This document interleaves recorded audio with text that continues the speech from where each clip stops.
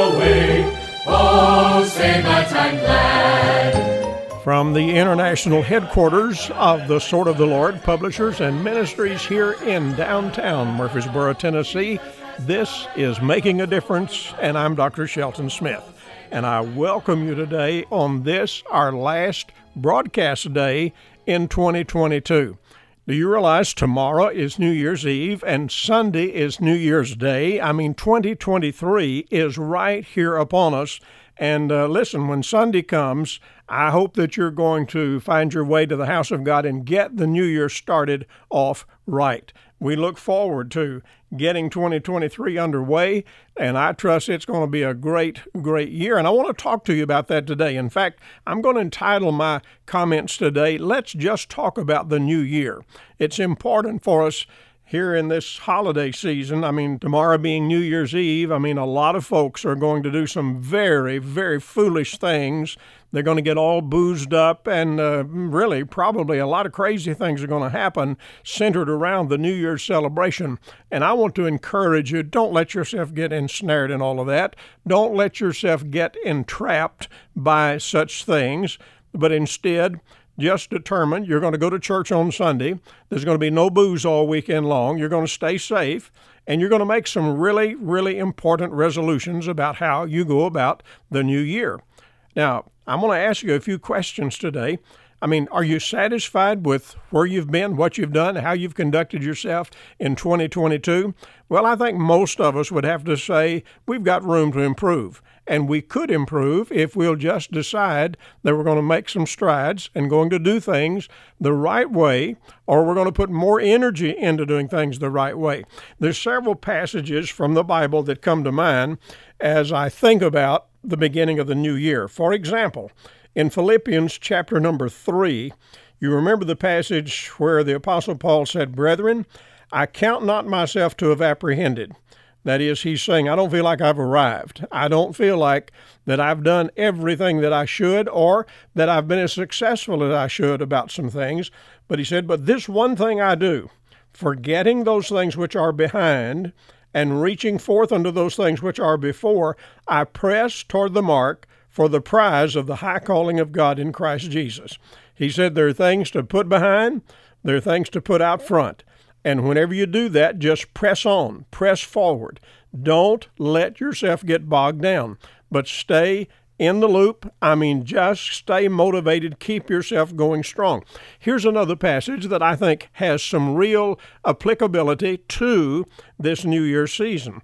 Romans chapter 13, verses 11 and following, which say, "And that, knowing the time, that now it is high time to awake out of sleep. For now is our salvation nearer than when we believed.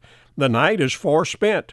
The day is at hand. Let us therefore cast off the works of darkness, and let us put on the armor of light.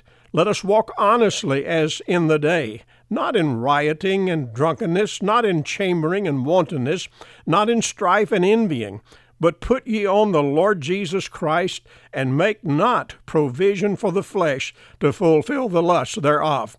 Now, that is a powerful passage, and it just tells us that we need to recognize the time for what it is. And where we are right now at this moment, well, the old year is about to be done, and a new year is about to begin.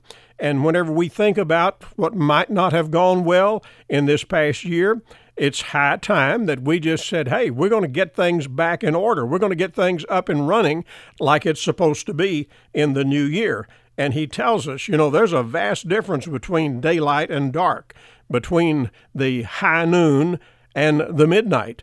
And we need to understand that there is a difference. That's why he says, let's walk as in the light. Let's walk honestly. Let's not get ourselves entrapped in all of the shenanigans of the world. Here's another passage that I think will have some impact on us if we'll take it to heart. It's in 1 Thessalonians chapter number 2, verses 11 and 12. He says, "As you know how we exhorted and comforted and charged every one of you, as a father doth his children, that you would walk worthy of God, who hath called you into his kingdom and glory."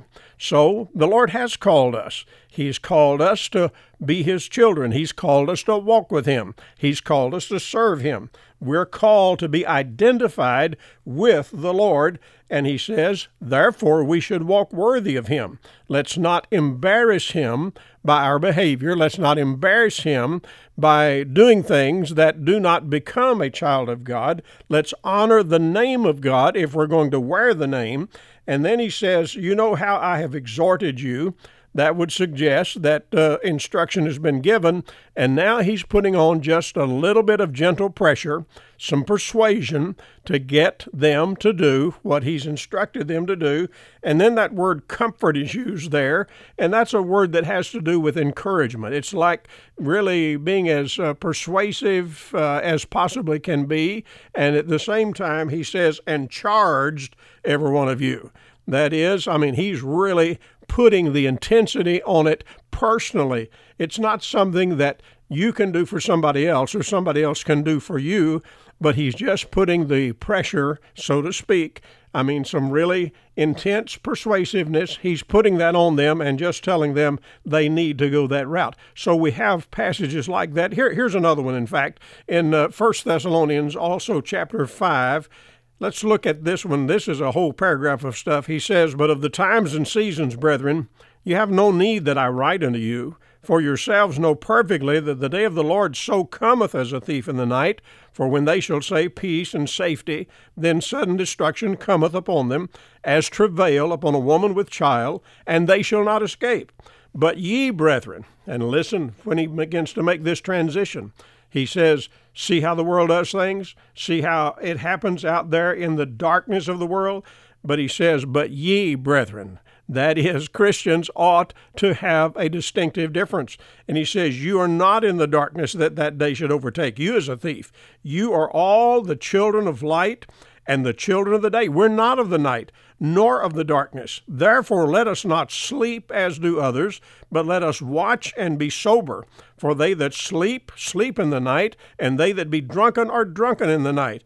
But let us who are of the day be sober, putting on the breastplate of faith and love, and for an helmet the hope of salvation. You and I have so much going for us when we become children of God.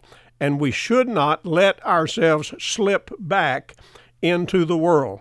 And I fear that some folks who are saved, some folks even who wear the name of Christian, and most of the year they behave themselves, but they get to New Year's and it's like, well, everybody's doing this. And so they wind up toasting the new year with alcohol, and it really sets a bad precedent. It really makes a terrible testimony, and honestly, some folks will get their first taste of alcohol on New Year's Eve, and they'll then be doing it all year long, and before they know it, they will absolutely be an alcoholic, which is another term for being a drunk. Now, folks, I'm just simply saying the Bible lays out the case here very, very well for us. You and I need to understand the old year is fleeting, and we need to let it go. The past is in the past, and sometimes we look back at yesterday and we say, well, there was a sin in my life, and I sinned sometime in November or October or September, whatever. Listen, you need to come to God for forgiveness and ask Him to forgive you, and then let it go, dear friend. Put it in the past.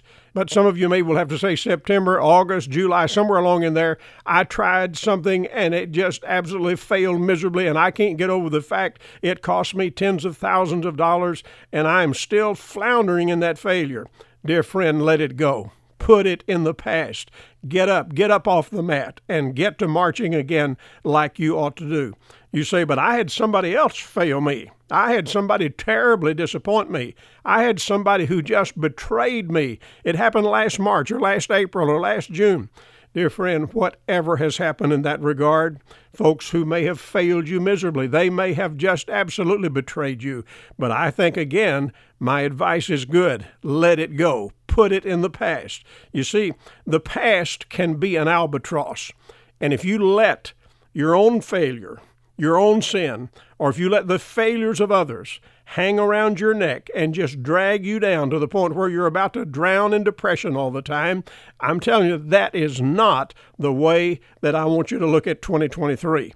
I want you instead to determine by the grace of God that you are going to put the things of the past in the past, and instead of the past being an albatross, let it be a stepping stone that gets you headed in the right direction. Now, here's another thing. The new year can be a fresh start.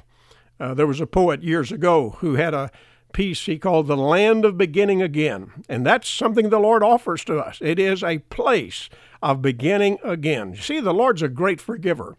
I mean, all you have to do is look at some of the things in the Bible. Think about the woman at the well in John chapter 4. The Lord forgave her. Think about the woman taken in adultery in John chapter 8. The Lord forgave her. Think about Simon Peter, who went on a cussing spree and betrayed the Lord in a miserable fashion. The Lord forgave him. Think about Saul of Tarsus, who was a murderer and a persecutor of Christians, and the Lord forgave him and saved him. I look into the Old Testament, I think about Moses, who made some bad mistakes early in his life, and guess what? The Lord forgave him and used him mightily. Think about Jonah, who really just refused to follow the Lord early on and went through all of that mess that we read about with the whale, all of that, and yet God forgave him and used him. So listen, all of these things tell me that you and I can have a fresh start. You may have failed. You may have sinned. You may have been disappointed in somebody. You may have had some great financial reverse. You may have in some way had just a number of unpleasant, disagreeable, things that just burden you. Well, it's time to get a fresh start, and the new year provides an opportunity for that. Let me say another thing here.